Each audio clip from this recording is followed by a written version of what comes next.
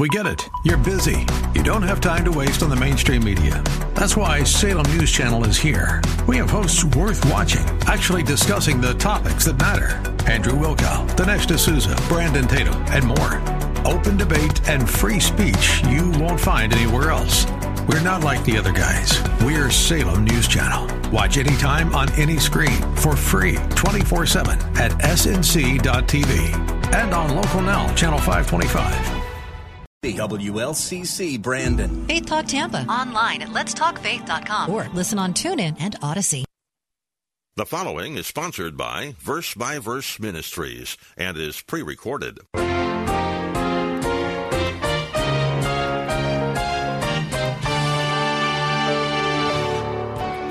And we have to be very careful how we understand and interpret Christ's words, because some have taken his words to mean that Jesus was teaching salvation can be attained by just hanging in there. Just persevere long enough. Just hold on to the faith and persevere in the trials of life and endure, you'll be saved. That can't be what he was saying. That would contradict everything the Bible says about salvation. The Bible dogmatically teaches that salvation is not by human effort, but by God's grace alone, because of his mercy in dying for sinners. Jesus said, "You will be hated by all because of my name, but the one who has endured to the end will be saved."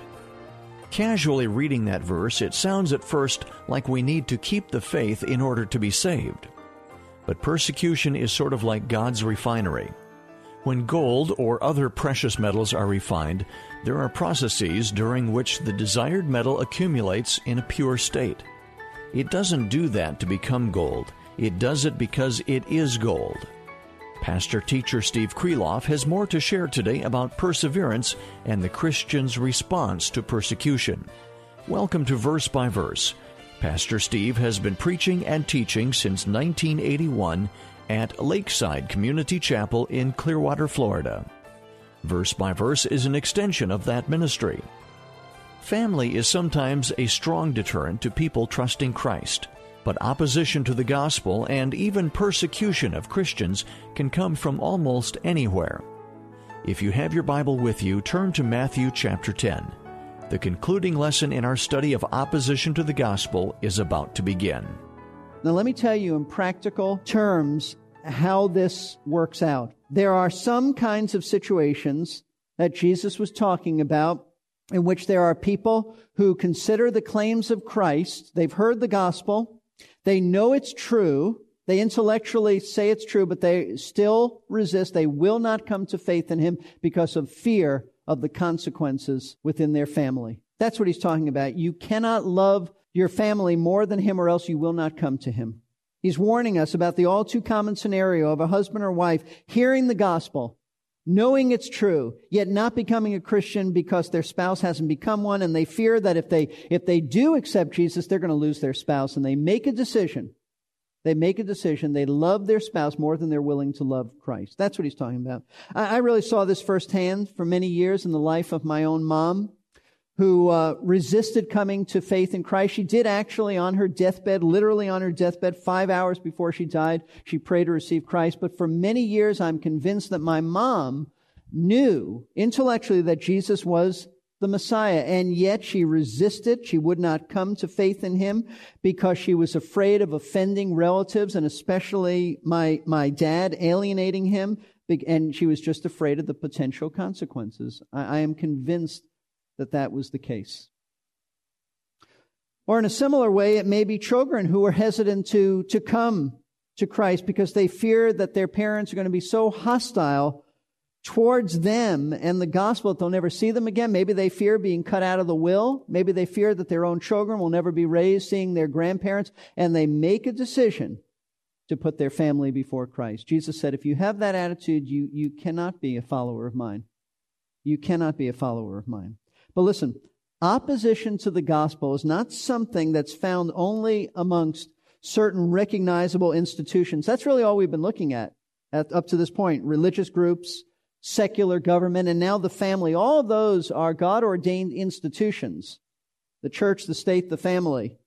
But Jesus went on to give a fourth area where we can expect opposition to the gospel. And in doing so, he really broadened persecution to include people from all walks of life. Notice this. The fourth area in which we can expect to receive opposition to Christ is from all kinds of individuals. It's not restricted to one institution.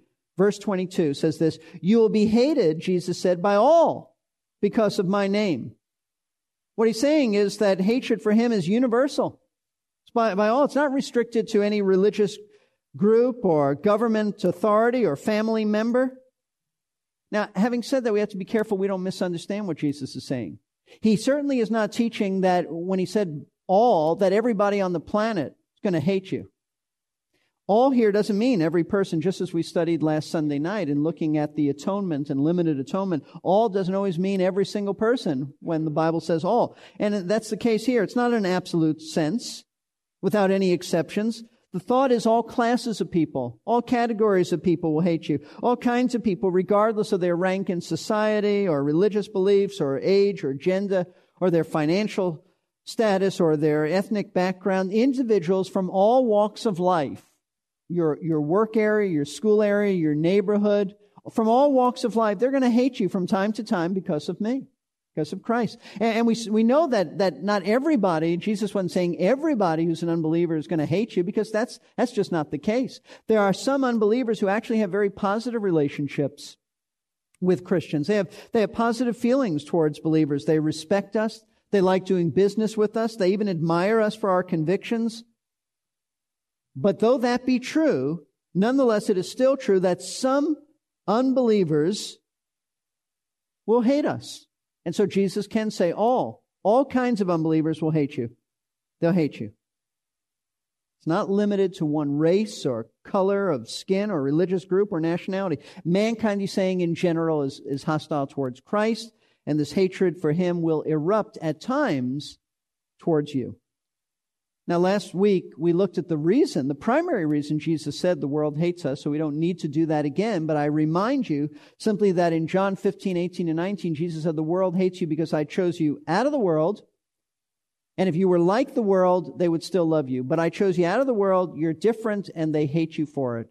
Meaning, folks, that we have been changed. We're being transformed and conformed to the image of Christ's character. So we have righteous standards, righteous values, and the world hates that. We're a rebuke to them because of their sinful standards and unrighteous values. And when we live out these righteous standards, it just naturally attracts the world's wrath because they hate Christ's righteousness. This is precisely why the Apostle Paul said in 2 Timothy 3:12, "All who desire to live godly in Christ Jesus will be persecuted." In other words, because the world hates righteousness, they will attack anyone who lives righteously. So if you claim to know Christ, but you have never received any kind of persecution, whether it be verbal or dislike or anything, if you've never received any kind of persecution for your faith in Christ, then you should seriously examine yourself.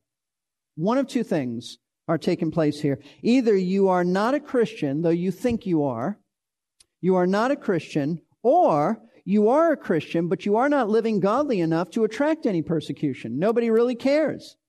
You're so much like the world that they're not threatened by your behavior. Now, you need to examine yourself, whether you be in the faith. It's like what the passage of Scripture Michael read before. Make sure of your election and calling. If you've never seen anything, question, "Lord, do I really know you? Maybe I'm just a church person. Maybe I've just intellectually believed the gospel, but I've never personally repented of my sin and trusted Christ." Only the Lord can show you that. But you know what? If you are living godly for Christ Jesus, the Bible says you will be persecuted.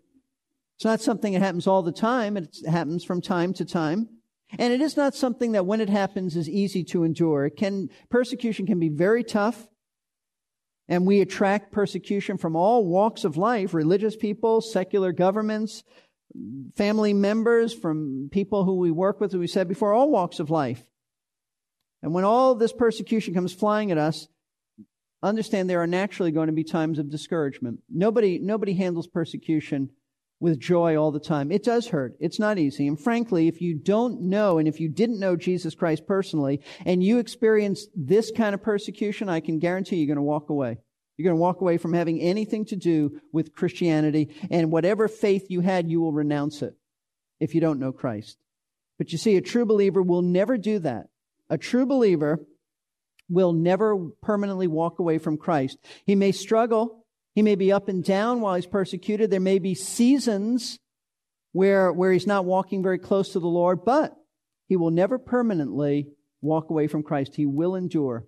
And that's why Jesus concluded verse 22 with a very strong statement about believers enduring to the end. Notice verse 22. He said, "You'll be hated by all because of my name, but it is the one who has," notice this, "endured to the end who will be saved." And we have to be very careful how we understand and interpret Christ's words, because some have taken his words to mean that Jesus was teaching salvation can be attained by just hanging in there. Just persevere long enough. Just hold on to the faith and persevere in the trials of life. You just hang in there long enough and endure, you'll be saved. That can't be what he was saying. That would contradict everything the Bible says about salvation. The Bible dogmatically teaches that salvation is not by human effort, but by God's grace alone, because of his mercy in dying for sinners. So what then is Jesus saying? He's teaching that those who persevere and endure in the Christian life, even though, as I said, they're beset by all kinds of persecutions, they will, at the end of their lives, enter into glory. Why? Because they prove to be true believers. In other words, endurance is an evidence of genuine faith. Endurance doesn't save you. We're not saved by perseverance. We're saved by grace alone. But you will evidence that you have true faith because you will persevere. Theologians call this godly evidence, the perseverance of the saints. And what they mean by this is that if you are a genuine follower of Christ, regardless of your difficult circumstances, you're gonna follow him. You're going to follow him until the end of your life on earth, when he will take you home to glory and you'll experience the final and ultimate aspect of your salvation. That's the salvation Jesus was speaking of. You'll be saved in the end. We are saved now, but there is a future aspect of this salvation. So it simply means true believers will endure. They will. That's the evidence of it. Those who really know the Lord will never walk away from him. As I said, you will have ups and downs. All of us have that. But regardless of how rough it gets, and regardless of the struggles that you have during times of intense trials, as a true believer, you will remain a true believer. Jesus taught this himself again in John 8:31. He said, "If you continue in my word, then you are truly disciples of mine." True disciples continue in his word. We're not talking now about perfect obedience. We are talking about the general direction of their lives. And according to 1 Peter chapter 1, verses 6 through 9, the proof that you have genuine faith is that you will continue to trust the Lord through all the trials of life. Then you'll receive the final aspect of your salvation when Christ finally takes you home to heaven at the end of your life. Well then, you may wonder, but what about those who at one time claimed to know Jesus? We all know people like that. One time they said they knew Jesus. They're very active in church, may have even held a position in the church, but they have since walked away from him. They want nothing to do with Christians, nothing to do with Christianity. They no longer claim to believe the Bible. They don't care what the Bible has to say. They don't care what Jesus has to say. They're not part of a local church. They have no fellowship with God or with his people. What do we say about people like this? We say exactly what the Apostle John said in 1 John 2:19. I'd like you to turn to it. I can quote it, but I want you to see it in black and white. 1 John chapter 2, verse 19. This is what we say, because this is what John said. Verse 19, 1 John 2:19. They went out from us, meaning they left us. They forsook a relationship with us and our fellowship because they were not really of us. They were not true Christians, he's saying. For if they had been of us, if they had really been genuine believers, they would have remained with us. But they went out so that it would be shown that they are not of us. What do we say about those who once claimed to know Christ but are following him no longer? We say they never really knew the Lord to begin with. It was a false profession, superficial, surface profession of faith. And when the trials of life came, you saw their real nature, which had never been changed. So here's a significant question to ask. Why do true Christians continue to hold on to Christ and continue to be loyal to Him when persecution comes, but those who are merely professors of faith in Christ without a true relationship, why do they abandon Him? Why do we hang on and they don't? The answer is simply this, and it's one that you need to think about. It's because if you've really been converted, you have a new nature. It's called a divine nature, placed there by God, and that new nature and God's grace as He strengthens you enables you to persevere. You and I are not strong on our own. This is not exalting us. We're not there. We would renounce Christ in a heartbeat if it were left up to us.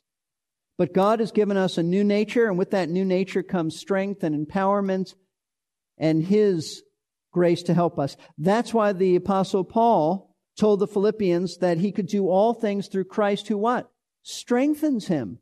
Couldn't do it on his own. He told the Corinthians that Christ's power, he said, was perfected in His weakness. He said, when I'm weak, that's when Christ is strong in me. So understand, that's why we persevere. Because of His grace. That divine nature enables us. We've really been transformed. And so Jesus has made it very clear to us from all these verses that we've been studying in Matthew chapter 10 that we can expect dangerous wolves from the world to attack us from all different angles. So in light of that, folks, the question is this: what should we do? What do we do then? Should we just stand there and passively take all this persecution because we say persecution is inevitable, so just beat me till I die? Or do we just stop witnessing or tone it down so that we will minimize persecution directed at us? Jesus, in verse 23, closes this section by telling us exactly what we should do. He said, "But whenever they persecute you in one city, flee to the next. For truly I say to you, you will not finish going through the cities of Israel until the Son of Man comes." In light of the inevitability of facing dangerous situations of persecution, Christ instructs us that when we do run into hostility and mistreatment because of the gospel, we are not, note this, we are not obligated to stay in that place of opposition until they kill us. In fact, He commands us to leave that place of open hostility and move on to some other place where we can share the gospel and we're not persecuted. He said, whenever they persecute you in one place, flee to another city. Get out of there. In other words, folks, He's telling us that we aren't to needlessly court martyrdom. Well, just kill me. Just blast away until I die. That's not the case at all. I think this is part of being wise as a serpent. And I love what William Hendrickson said in his commentary on Matthew concerning this. He said, "Nowhere does the Bible teach that a kingdom worker who, while in a certain village or town, is being constantly harassed and whose message is being persistently rejected, must stay in that same place year after year until he dies. Would not his talents be wasted? Would it be fair to other communities that are crying for help? Let him move out." And move out is exactly what we read about in the book of Acts when the Apostle Paul would face open hostility. He'd come to a town, minister there. Usually he was persecuted. Oftentimes a riot broke out. And the Apostle Paul just got up and moved on. He didn't stay there and say, pummel me until I die.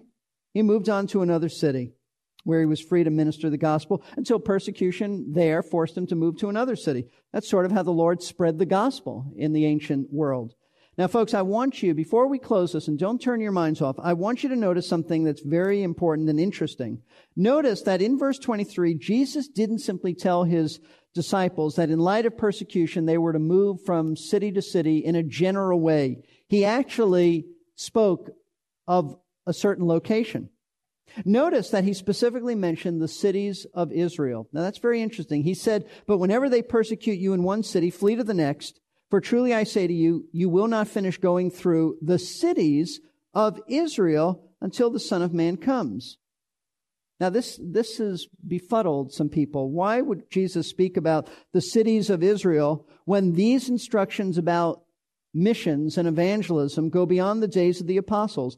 We know that they refer to worldwide missions until Christ's return, yet Jesus spoke of the cities of Israel.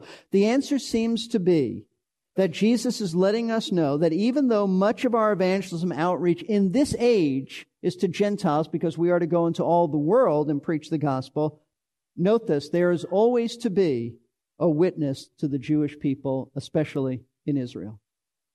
Don't miss that. In other words, in spite of the fact that God's focus on evangelism today is to make disciples from the Gentile nations of the world, He's telling us that He will never abandon His witness to the Jewish people, and nor should we. Nor should we.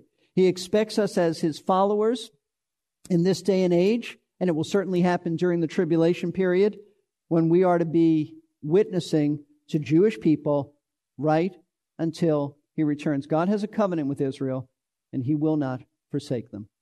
Let's bow for prayer. I don't know what kind of trial you're going through. You may be in a very difficult, hostile environment now. Maybe it's at work. Maybe it's amongst family. Maybe it's someone who's a member of your family, immediate family. Maybe it's a spouse. Maybe it's a parent, a sibling. But regardless of how great the opposition is to you, you can rest in the great comfort that God will always give you His grace and strength, and you will endure. You will endure. It'll never get so rough that you'll say, I'm not putting up with this anymore. I can't take it anymore. God's grace is always sufficient. If you're a true believer, you will endure to the end, only because of His grace, not because of your strength. And though we move as sheep amongst dangerous wolves, we need to keep in mind that our shepherd is always with us. Not only does He give us His grace, but He gives us His presence. You're not out there alone. And remember, whatever you're going through, Jesus went through a lot worse. He came to His own received Him not. He's the one who's thrust us out amongst the wolves, and He's the one who's responsible to protect us. So rest in His sovereign plan, rest in His grace and strength. Question is, do you know Him? Do you know Him as not only your shepherd, but as your Savior? Folks, I hope there's no one here who is just churchy, superficial in their belief in Christ. Jesus wants it to be far more than superficial. He wants you to have a commitment to Him that goes beyond family, beyond friends, beyond the closest loved ones in this world. And that's not to diminish our love for them, but it's to increase and deepen our love for Him. If you don't have that, then I urge you, turn to Him, repent of your sins, and trust Him to be Lord and Savior. If there's any way that I could be of help in sitting down with you or any of our staff members and explaining the way of salvation more fully, we would love to do that. Well, Father, we thank You for allowing us the immense privilege of studying this passage of Scripture. And Lord, I pray that these truths have and will continue to impact our lives. I know they've done that with me, and I pray for each one of us, Lord, that we will have a firm commitment to Christ, will be loyal to You, and will not be caught off guard when there's persecution. We expect it. We expect it. Lord, may we walk with You. May we walk as wise as serpents, but as innocent as doves. And may we, Lord, be those who have great opportunities to share the gospel. We realize that many of those who You've classified as wolves will become Your sheep as they accept You. In fact, we all were the wolves at one time, and by Your mercy and grace, we've come to know You. Lord, I pray for those who are married to unbelievers. I can't imagine the difficulties that they endure as they go home and must feel like they have to walk on eggshells at times. I pray for You to give special mercy and grace to them, and I pray You'll draw their unbelieving spouse to You. We pray this all in Jesus' precious name. Amen. Amen, and thank you, Pastor Steve. With that prayer, we conclude this series of studies from Matthew chapter 10. In Acts chapter 4, Peter and John had just been arrested and threatened, and the church prayed for what? Protection? Safety? No. In verse 29, they prayed, "Now, Lord, look on their threats and grant Your servants that with all boldness they may speak Your word." This is Peter Silseth, and I would like to thank you for listening to Verse by Verse. These daily radio Bible classes are led by pastor-teacher Steve Kreloff of Lakeside Community Chapel in Clearwater, Florida. Pastor Steve has been serving since 1981, and now Verse by Verse Ministries makes his messages available through this radio station. We are a faith ministry supported by the prayers and gifts of listeners who are first faithful to their own churches. Today's class was the conclusion of a 3-part message. If you would like to hear the entire message at once, call us at 727-441-1714. Leave your name and a number, and we will return your call during weekday office hours so that you can order a cassette or a CD. That number again is 727-441-1714. If you missed part of today's broadcast, you can hear it again at our website, versebyverseradio.org. That web address once more, versebyverseradio.org.